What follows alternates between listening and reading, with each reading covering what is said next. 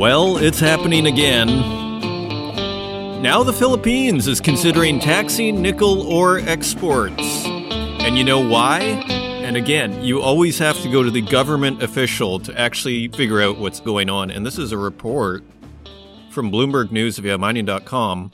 And we have a quote from the Philippines Environment and Natural Resources Secretary, Antonia Yulo Loizaga, who said, quote, and they're very public about it, "We want to move out from being just a part of the supply chain. We want to be a part of the value chain." End quote. And the article continues, without facilities to process mineral ore, quote, "We will just be a vendor country. And we don't want to be a vendor country," end quote, said Loizaga, who's also in charge of the mining sector.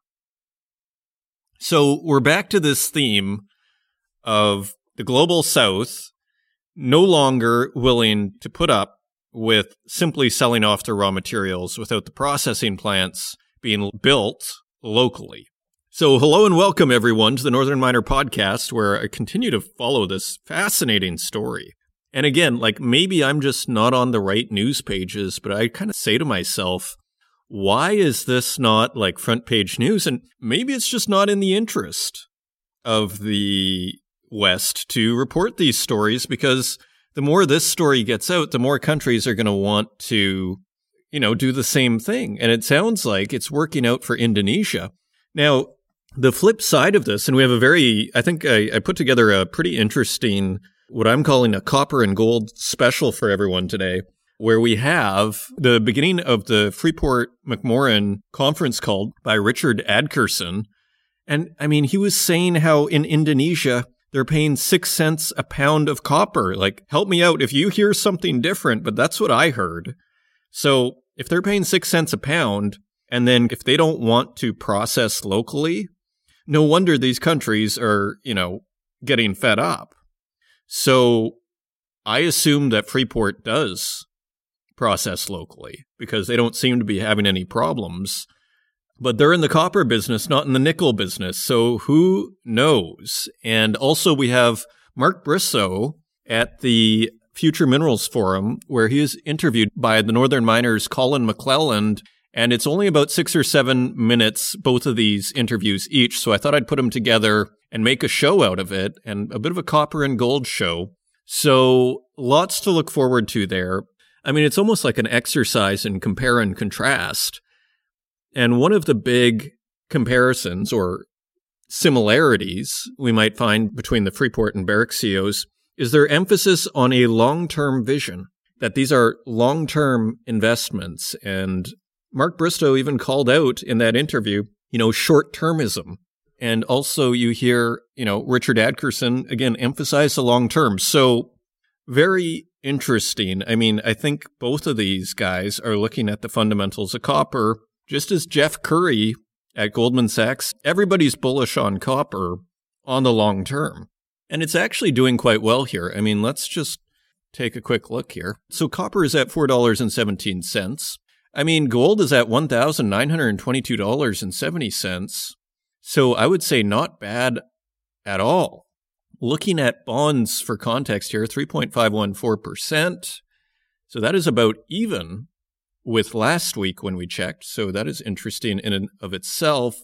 West Texas Intermediate oil is at $77.52, and Brent crude is at $84.19. So it seems like, as far as the markets are concerned, everything seems to be hinging on this Wednesday FOMC, Federal Reserve meeting, as usual, right? Again, what I call, the ongoing infantilization of free countries and free peoples, where we wait for a committee to really give us the marching orders on what to do with our investments. It's kind of sad from my perspective, but that is just one person's opinion. And I'm sure there are many arguments for the opposite point of view, and that these are all good things. So a fascinating show for you lined up here. Again, this theme that we continue to follow here of refining ore locally continues. It's been going on for 8 weeks. We've been seeing stories about it, and I continue to. And I can only assume that this will continue and grow. So turning to the Northern Miner, we have a global mining symposium coming up on February 22nd and 23rd. Just go to events.northernminer.com to register your interest. And speakers include Luca Giacovazzi, CEO of Wyloo Metals. So that should be super interesting. Of course, they were in the big battle with BHP there over the Ring of Fire assets, the acquisition of Noront Resources in the Ring of Fire. And that went on all year last year. So we get a exclusive appearance from Luca Giacovazzi, CEO of Wyloo Metals, in the next Global Mining Symposium, which you can watch from your computer and even send questions, which is pretty cool. And of course, Chris Kennedy, Director of Water at Teck Resources, which, as I stated last week, is one of the understated but high impact from an environmental context aspects of mining, water. So I think this is a great lineup we have here. Chris Kennedy and Luca Giacovazzi and many more. So this is coming up in 3 weeks. You can sign up today at events.northernminer.com. If you want to find us online, you can find us at northernminer.com, and you can find us on Twitter at Northern Miner, and on Instagram at The Northern Miner, and on Facebook, LinkedIn, and YouTube, where we also host these podcasts, and wherever podcasts are available, including Spotify, Stitcher, Apple Podcasts, and SoundCloud. And with that, let's turn to the news. And turning to the website, I thought we could take the Reuters version of the Philippines story. They just put one out yesterday, so on the same day. And let's also see what they say. So Philippines proposed tax on nickel ore exports could kill industry. Group head. So you can see the headline here is kind of this is a bad idea, Philippines, according to Reuters. The head of Philippine nickel mining industry warned on Tuesday that the government's plan to impose an up to 10% tax on nickel ore exports could force local producers to close up shop. And you have to wonder if this 10% tax is on non-refined nickel. And we have a quote from Dante Bravo, president of the Philippine Nickel Industry Association, who told Reuters, quote, "The initial proposal in the House of Representatives was 10%. That will kill the industry. We need to be heard so the government will understand our side." And he is also the president of Miner Global Ferronickel Holdings. So I don't know if we could say he's totally, independent here, if he's also the president of Global Ferronickel Holdings. The Philippines is looking at taxing nickel ore exports to encourage miners in the world's second biggest supplier of the material, which is used in making stainless steel and batteries for electric vehicles, to invest in local processing instead of just selling raw ore. And then they reference a Bloomberg article. Bloomberg News on Monday quoted Environmental and Natural Resource Secretary Antonia Eula Loizaga, whose department also oversees the mining sector, as saying, quote, "There's a range of actions, including a progressive look at taxing exports of raw nickel.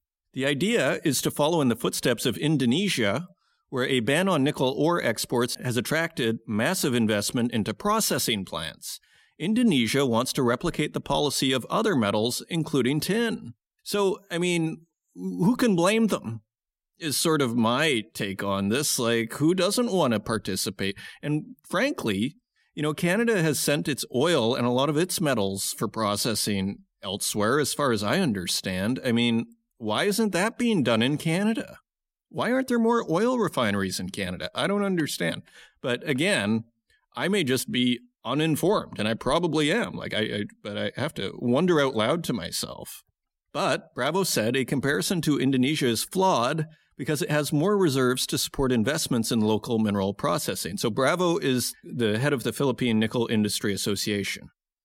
So he is not a fan.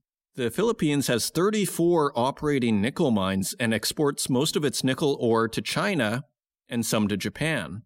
But it has only 2 nickel processing plants, which are both partly owned by the Philippines' biggest ore producer, Nickel Asia Corporation. Nickel Asia is partly owned by Sumitomo Metal Mining Company. So, very interesting development here. Continuing on, another Reuters story, EU urges European banks to step up funding for critical minerals. Again, Reuters via mining.com. European Commissioner Thierry Breton urged European financiers this week to provide more funding to suppliers of minerals needed for the energy transition as the European Union prepares its Green Deal industrial plan. It's kind of weird to hear government encouraging financiers. Like, I'd think the way to encourage financiers is to give the appropriate tax breaks. But let's take a closer look. Like, you'd think there'd be a financial incentive, but maybe there is. The EU is due to unveil its Critical Raw Materials Act on March 8th to secure the bloc's supply of critical raw materials, including lithium, cobalt, nickel, manganese, and graphite needed for electric vehicles. Breton highlighted two major issues. The first is over-reliance on countries such as major producer China for materials such as magnesium used in electronics, cars, and machinery. The second is the expected colossal increase in demand. EU dependency on metal imports and security of supply has been reinforced by energy-intensive industries looking to shift production out of the bloc due to soaring power costs after Russia invaded Ukraine. Russia has historically been a major supplier of aluminum, nickel, copper, cobalt, and palladium to Europe. And we have a quote from Breton, who told a roundtable of European banks, including Societe Generale, Deutsche Bank, and Santander Group, among others, and he told them, quote, "I want you to invest in operations in the critical raw materials value chain." What is he the king of Europe? He's the commissioner. I mean, he's acting like a king. I want you to invest in this. Is there any, let's just continue reading here. And the quote continues, "Sometimes you face challenges here in Europe because of local opposition, long procedures, or lack of an economic case, or in the rest of the world where you may be accused of supporting projects with low environmental and social standards." The head of the European Commission, Ursula von der Leyen, so he's the commissioner and she's the head? Okay. So the head of the European Commission, Ursula von der Leyen, said last week the EU was making available a European sovereignty fund to keep firms from moving to the United States. Well, you can't blame them there. And then Breton continues, and this isn't a direct quote, but they say that Breton said the EU has hopes of folding Ukraine as well as other countries into its battery sector build-out. It seems a little premature to be making plans is this a resource war? When you look at that, can you afford to, maybe Ukraine, Obama came out and said Ukraine was not of a strategic interest, but maybe in a world of resource scarcity, maybe Ukraine does have strategic interest. And final quote here, "Of course, we can't only invest in Europe. That is why we have established strategic partnerships on critical raw materials with Canada, Ukraine, Namibia, and Kazakhstan, and advancing in discussions with other countries." Interesting. Norway finds substantial mineral resources on its seabed. This is also Reuters. And just a paragraph or two here. A Norwegian study has found a substantial amount of metals and minerals ranging from copper to rare earth metals on the seabed of its extended continental shelf, authorities said on Friday in their first official estimates. The Nordic country, a major oil and gas exporter, is considering whether to open its offshore areas to deep-sea mining, a process that requires Parliament's approval and has sparked environmental concerns. And we have a quote from Norwegian Petroleum Directorate, which conducted the study, who says, quote, "Of the metals found on the seabed in the study area, magnesium, which you're hearing more and more about, Freeport mentioned it in their earnings call. It was later in the earnings call, which we don't have that part. But magnesium went something from $18 to $30 from early December to now, is what the CFO of Freeport was saying. So it includes magnesium, niobium, cobalt, and rare earth minerals, and they are found on the European Commission's list of critical minerals. So magnesium. And didn't we just hear about magnesium in this other story, that they don't want to rely on? Yeah. The first, and here Breton is saying in the previous story, the over-reliance on countries such as major producer China for materials such as magnesium used in electronics, cars, and machinery. So this magnesium issue, nothing like price to get people's attention. Continuing on, Indonesia sees record coal exports of more than 500 million tons in 2023. It's according to Reuters via mining.com. So just a headline there. And continuing on, South Africa's blackout threatens platinum supply and top miner. This is Bloomberg News via mining.com. And it says here, South Africa's worst ever power blackouts are threatening platinum and palladium supplies in the top miner, both now and in the years ahead. Outages last year curbed output of the metals, and the power crisis that's crimping the economy has worsened in recent months. The nation's platinum group metals production will likely fall this year, according to Impala Platinum Holdings. The electricity crunch, I've barely heard of this electricity crunch in South Africa, is hurting South African industry and agriculture, and blackouts are expected for at least 2 more years, threatening output in Africa's most industrialized economy. It's yet another headache for major mining companies such as Anglo-American Platinum, Sibanye-Stillwater, and Impala, who have found it increasingly hard to run deep and aging shafts. And we have a quote from Impala spokesman Johan Theron, who said in an interview, "If things don't get better soon, then we are likely to have a worse period this year than last. If it gets worse, it will get to a point when you have a certain days where we will stop sending people underground." So it's all pointing in one direction here, isn't it? Towards scarcity, not abundance. And continuing on, Biden to block Pebble project in Alaska. So the saga continues, Northern Dynasty. This Bloomberg News via mining.com. The Biden administration is set to ban the dumping of mining waste near Bristol Bay, Alaska, by issuing a decree that thwarts longstanding plans to extract gold, copper, and molybdenum because of potential harm to the region's thriving sockeye salmon industry. Scrolling down a bit, the pending ban dovetails with a pledge President Joe Biden made while campaigning when he said Bristol Bay, quote, is no place for a mine. So the saga continues. I highly doubt that's over and done with. Turning to the northern miner, timing is right for Northwest Territories to harness critical minerals boom, says Ministers by Henry Lazenby. Canada's Northwest Territories is positioned to capitalize on the coming critical mineral supply crunch, says the Territories Industry, Tourism, and Investment Minister Caroline Wozniak. The territory, perhaps best known for its initial gold rush in the 1800s, is once again welcoming mineral explorers and miners. Quote, "We are welcoming everybody to the table. A lot of what is at the advanced stages now are projects explored and staked 20, 30, 40, and even 50 years ago. I was just talking with some folks doing some lithium work now, and they're on a claim that was staked 30 years ago." And she continues, "It's only now that the markets, the demand, and the technology are such that they can actually go and explore it. So what I think is great for us is that timing is coming together." And scrolling down a bit, there is now more attention being paid to critical minerals and metals, and a lot more innovation for exploration and new technology available for extraction. Quote, "For example, artificial intelligence is being utilized now on old claims to reanalyze the data and make new hits, often for new mineral resources that weren't what was being looked for originally." That is super interesting, how AI is able to relook at deposits that were previously thought to not be economic. And sounds like we're going to need a whole lot of that kind of technology. There's this whole new opposite set of opportunities that are erupting, and it's making what might have been 25 years ago an expensive project or prospect into something now marketable. So you can read the entire story on northernminer.com, again by Henry Lazenby, and just a few headlines as we move on here. Peru's violent protests imperil 30% of its copper output. This is Bloomberg News. And it says an upsurge in the violent protests racking Peru is crimping copper output in the world's number 2 supplier, with about 30% of its production at risk at a time of low global stocks and high prices. One copper mine is offline.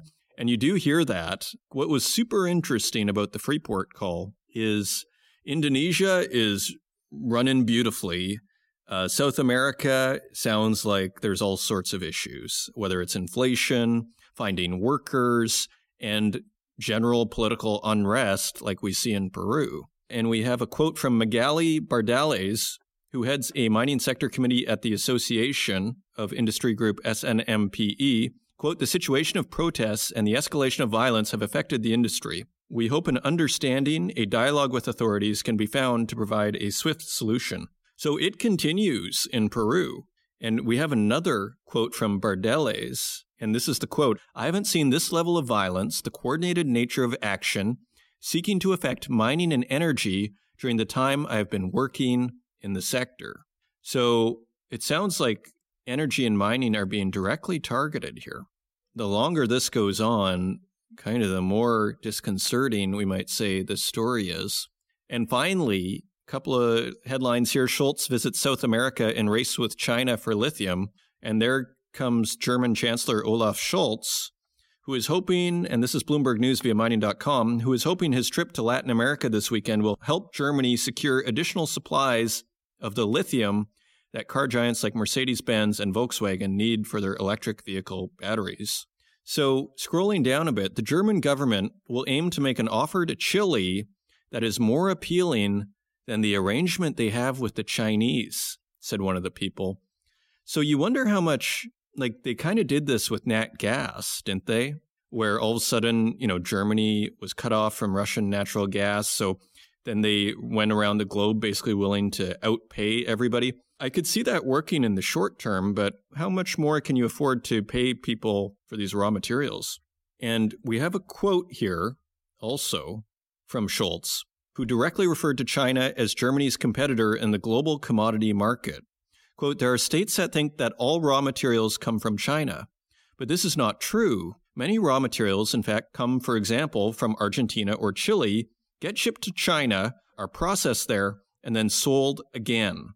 The question is, can one not move the processing of these materials, which creates thousands of jobs, to those countries where these materials come from? So Scholz is basically echoing what the Philippines has been saying, which is process your materials at home. And you wonder if Scholz is doing that for geopolitical reasons. Maybe we don't want to, be forced to buy our raw materials from China. We'd actually rather buy it from you, Chile. And by the way, you'll make a lot more money with a lot more jobs. A very interesting development. And finally, Chilean President Gabriel Boric said that he was determined to reorganize the lithium industry in his country. Quote, we want to create a national lithium company through various treaty mechanisms. Chile has the right and the duty to participate in this industry. So there you have it, folks. And then just a final headline here. Lithium's historic rally fuels record profits for China's miners. Tying the bow here for you. Bloomberg News via mining.com. China's big lithium miners are set to reap record earnings after booming demand for the EV battery material sent prices surging to an all-time high last year. Tianqi Lithium forecasted preliminary net income for 2022 skyrocketed more than tenfold, while rival Ganfeng Lithium is predicting a surge of as much as 321%. So the rest of the world is taking note of China's booming lithium industry, and because probably a lot of that lithium is coming from outside of China. It's just being processed there. That is my, rudimentary understanding here, folks. If you know otherwise, please leave a comment. Those are your news stories. Now, let's take a look at metal prices.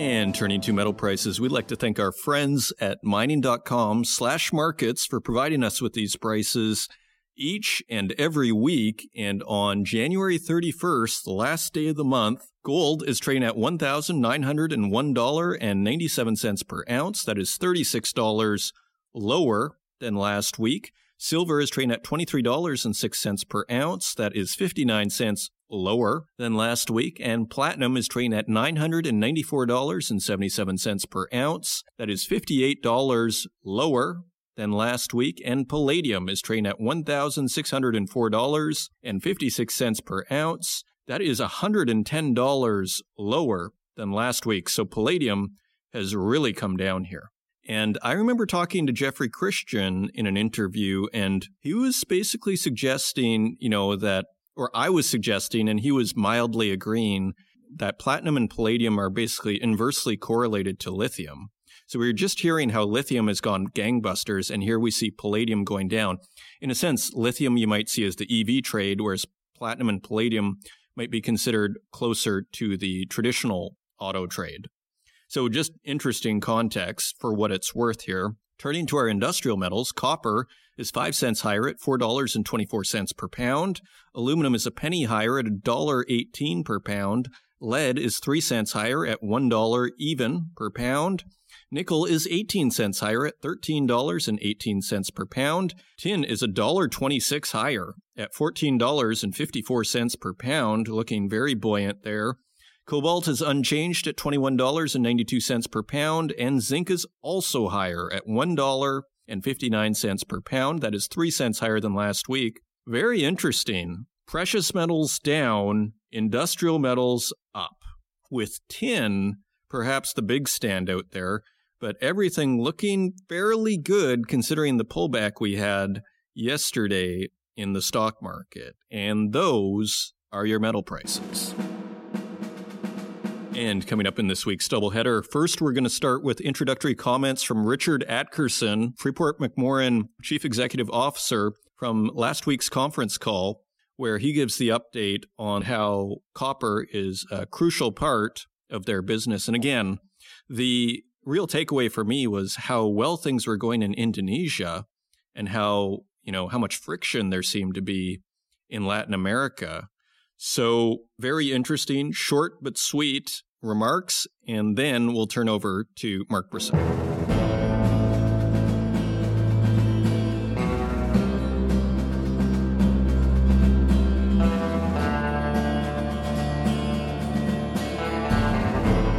Thank you all for joining us today. It was a strong fourth quarter. The numbers speak for themselves. It reflects the performance of our global team. And I much appreciate everybody's hard work. I read one of you said this morning in a report, mining is a tough business, and it certainly is. Nobody knows that, I think, better than me. But what we've done and is reflected in our results for 2022, and particularly the fourth quarter, is remarkable. Most of you who know our business, and maybe all of you do, recognize the need to look at Freeport into two major segments. Our operations in Indonesia by PT Freeport Indonesia is characterized by very large volumes, very low cost because of the grades and the gold content. Largest gold mine in the world is a byproduct. And as you'll see in the fourth quarter, it operated as the world's second largest copper mine with a net unit cost of 6 cents a pound. Our business in America is quite different. We have among the largest mines in the world. The mines have low grades. There's much more material to be processed, to be mined and processed to recover the copper. And it's an operation that gets challenged by low copper prices and factors like inflation. But when you look at the results and what our team has done this year, it's been very positive. It's also characterized by having some large future brownfield expansion opportunities, which is particularly meaningful given the situation of copper in the world. Indonesia, it was just rock solid performance. We've been operating underground there for 40 plus years now. We've been investing in the current underground operations that we have been ramping up over the past 3 years to become the largest underground mining operations in the world for the past 25 years. It just reflects the long-term nature of our business. The last 3 years have really been notable. We completed mining the Grasberg open pit, which had been the bulk of our operations since the discovery of the ore body in the late 1980s. We completed mining that pit at the end of 2019. Then, early in 2020, we faced COVID. And for years, this transition was viewed as a risk overlying Freeport's business. And it's just a major accomplishment that we've reached our targeted mining and metal production targets. That is what's arguably the most complicated mine in the world. And it's all results of the hard work and accomplishments of our team there. Very proud of them. The Americas business has done very well in meeting the challenges that we've had there, dealing with inflation, dealing with a period of low copper prices. We have issues that are challenged in terms of getting workers for our operations in the Americas. Our operation in Peru was facing a severe challenge with COVID that they managed very well. The political situation in Peru right now is very complicated. There are protests throughout the country. Our team is doing very well. We're continuing to manage housing, feeding our people, and continuing our operations. We are slowing down a bit to make sure we have supplies for the long run, but we have support by our workforce and fundamental support for our business by the local community there because we've established such a great relationship with them. So as we look out now, trying to predict short-term copper prices is very difficult. We actually don't even try to do it ourselves. We deal with short-term negative movements when they occur by having a strong balance sheet and a conservative financial policy. It's actually good to see right now that market sentiment going into 2024 is much improved going into the fourth quarter. But, we are on the outlook for the well-known risks that the world faces today, and we're prepared to deal with it. We are a long-term business. Everything we do is focused not on the short run, other than to protect ourselves by having the strong balance sheet, managing our business in the right way. But our success is going to be measured over the long run. And copper's long run outlook is increasingly positive based on fundamentals of demand and supply. We committed to copper 20 years ago when we were a single asset company. The rationale for acquiring Phelps Dodge more than 15 years ago is being reinforced today by the combination of this really special mine we have in Indonesia and the global operations and growing operations that we have in the Americas. It was the right decision 20 years ago to focus on copper, and it's the right decision now. And next, in our doubleheader here, we have Barrick Gold CEO Mark Bristow at the Future Minerals Forum in Riyadh, Saudi Arabia. He is interviewed by the Northern Miners' Colin McClellan at the conference, so it must have been a very interesting trip for Colin. And again, we see the strategic role that copper is playing in this company and the need to avoid, as Mark Bristow calls it, short-termism in our strategies here as a mining industry.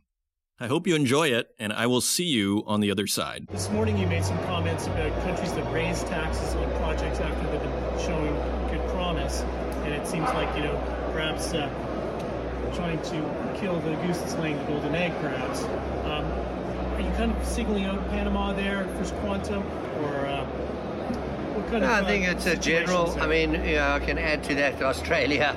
Right. There are a myriad of companies that suddenly have looked to add profit tax or take, and they weren't there during the downside when companies were struggling to survive. So, and I think the Saudi minister made a very good point. And so my point is, and this forum, this Future Minerals Forum, is really a fantastic forum to discuss these issues because it is about the future. And I think it's and these conversations, and it's fantastic to get on a platform with a minister from an emerging market that understands the importance of attracting long-term capital into his economy. And I think everyone can learn from that. And by the way, it's a two-way game. The mining industry it has also got to understand it's a long-term game. We must be careful about short-termism. Right. And then looking again towards the future, what's your outlook on the gold price? It's been pretty strong. Gold did better than I think anyone expected it to do in 2022, and of course the equities didn't do as well. And I think we're headed into some rough times on a global economic level, and so gold and you hearing more and more, it's an important asset, and gold's done well against all asset classes where you measure from the turn of the century or the last 60 years or the 70 years, and so and I think again with the collapse of bitcoins or cryptocurrencies, and the sort of looming economic uncertainty, gold is a good bet. You should always have gold as a part of your investment portfolio anyway. And I just want to end off with one more question about the surge in battery metals and how you're interested in copper production there. Would you want to pivot into more percentage-wise of copper production to take advantage of that that interest? So Colin, when we did the Barrick Randgold merger, we were very clear. Well, I was very clear that we want to grow the copper part of Barrick. We've done a lot of that, and really looking forward now to quality will drive the mix. Why did we focus on copper? Because I firmly believe that we're missing the point about this transition. We should have a first focus on greening the grid, and then we can go on and do everything else, because otherwise we're going to forever have EVs powered by hydrocarbons or even coal. So for me, copper is as strategic as gold is precious. They come together geologically. It's a great combination, and there's no mining company which has that focus. Is there anything else you wanted to add to that? Yeah, I think I would like to add one other thing, and that is, we always talk about mining and everything we've just covered, but it's about people, really. Right. And again, everyone's focused on emissions and carbon reduction, etc. But what about the poor people in this world? And I think you heard this today. The conversation landed at a point where mining is essential to the future of this planet for multiple reasons. Of course, the transition, the cleaner energy transition, but more importantly, I would suggest, is the continued development of the underdeveloped countries or undeveloped countries. And we have a responsibility, and with that, we also come with uplifting people, improving education, because we're rapidly moving to a point where the developed world is aging really quickly, and the young people in those countries have the wrong education to support that aging population. And the undeveloped countries like Saudi Arabia or the emerging markets, they have a lot of young people, and in many cases, like in Africa, their investability is not what it should be to really develop those populations. That's where the energy lies, and we need to do that. We need to add more infrastructure as a world community. We owe it to investing in those undeveloped regions. And I think this morning you said the world needs more geologists. Absolutely, because if you think about everyone and what they're saying about how much metal we need for the future, well, we don't have it in the mines we've got today, so we have to go and find it. Thank you so much for chatting today. Thank you.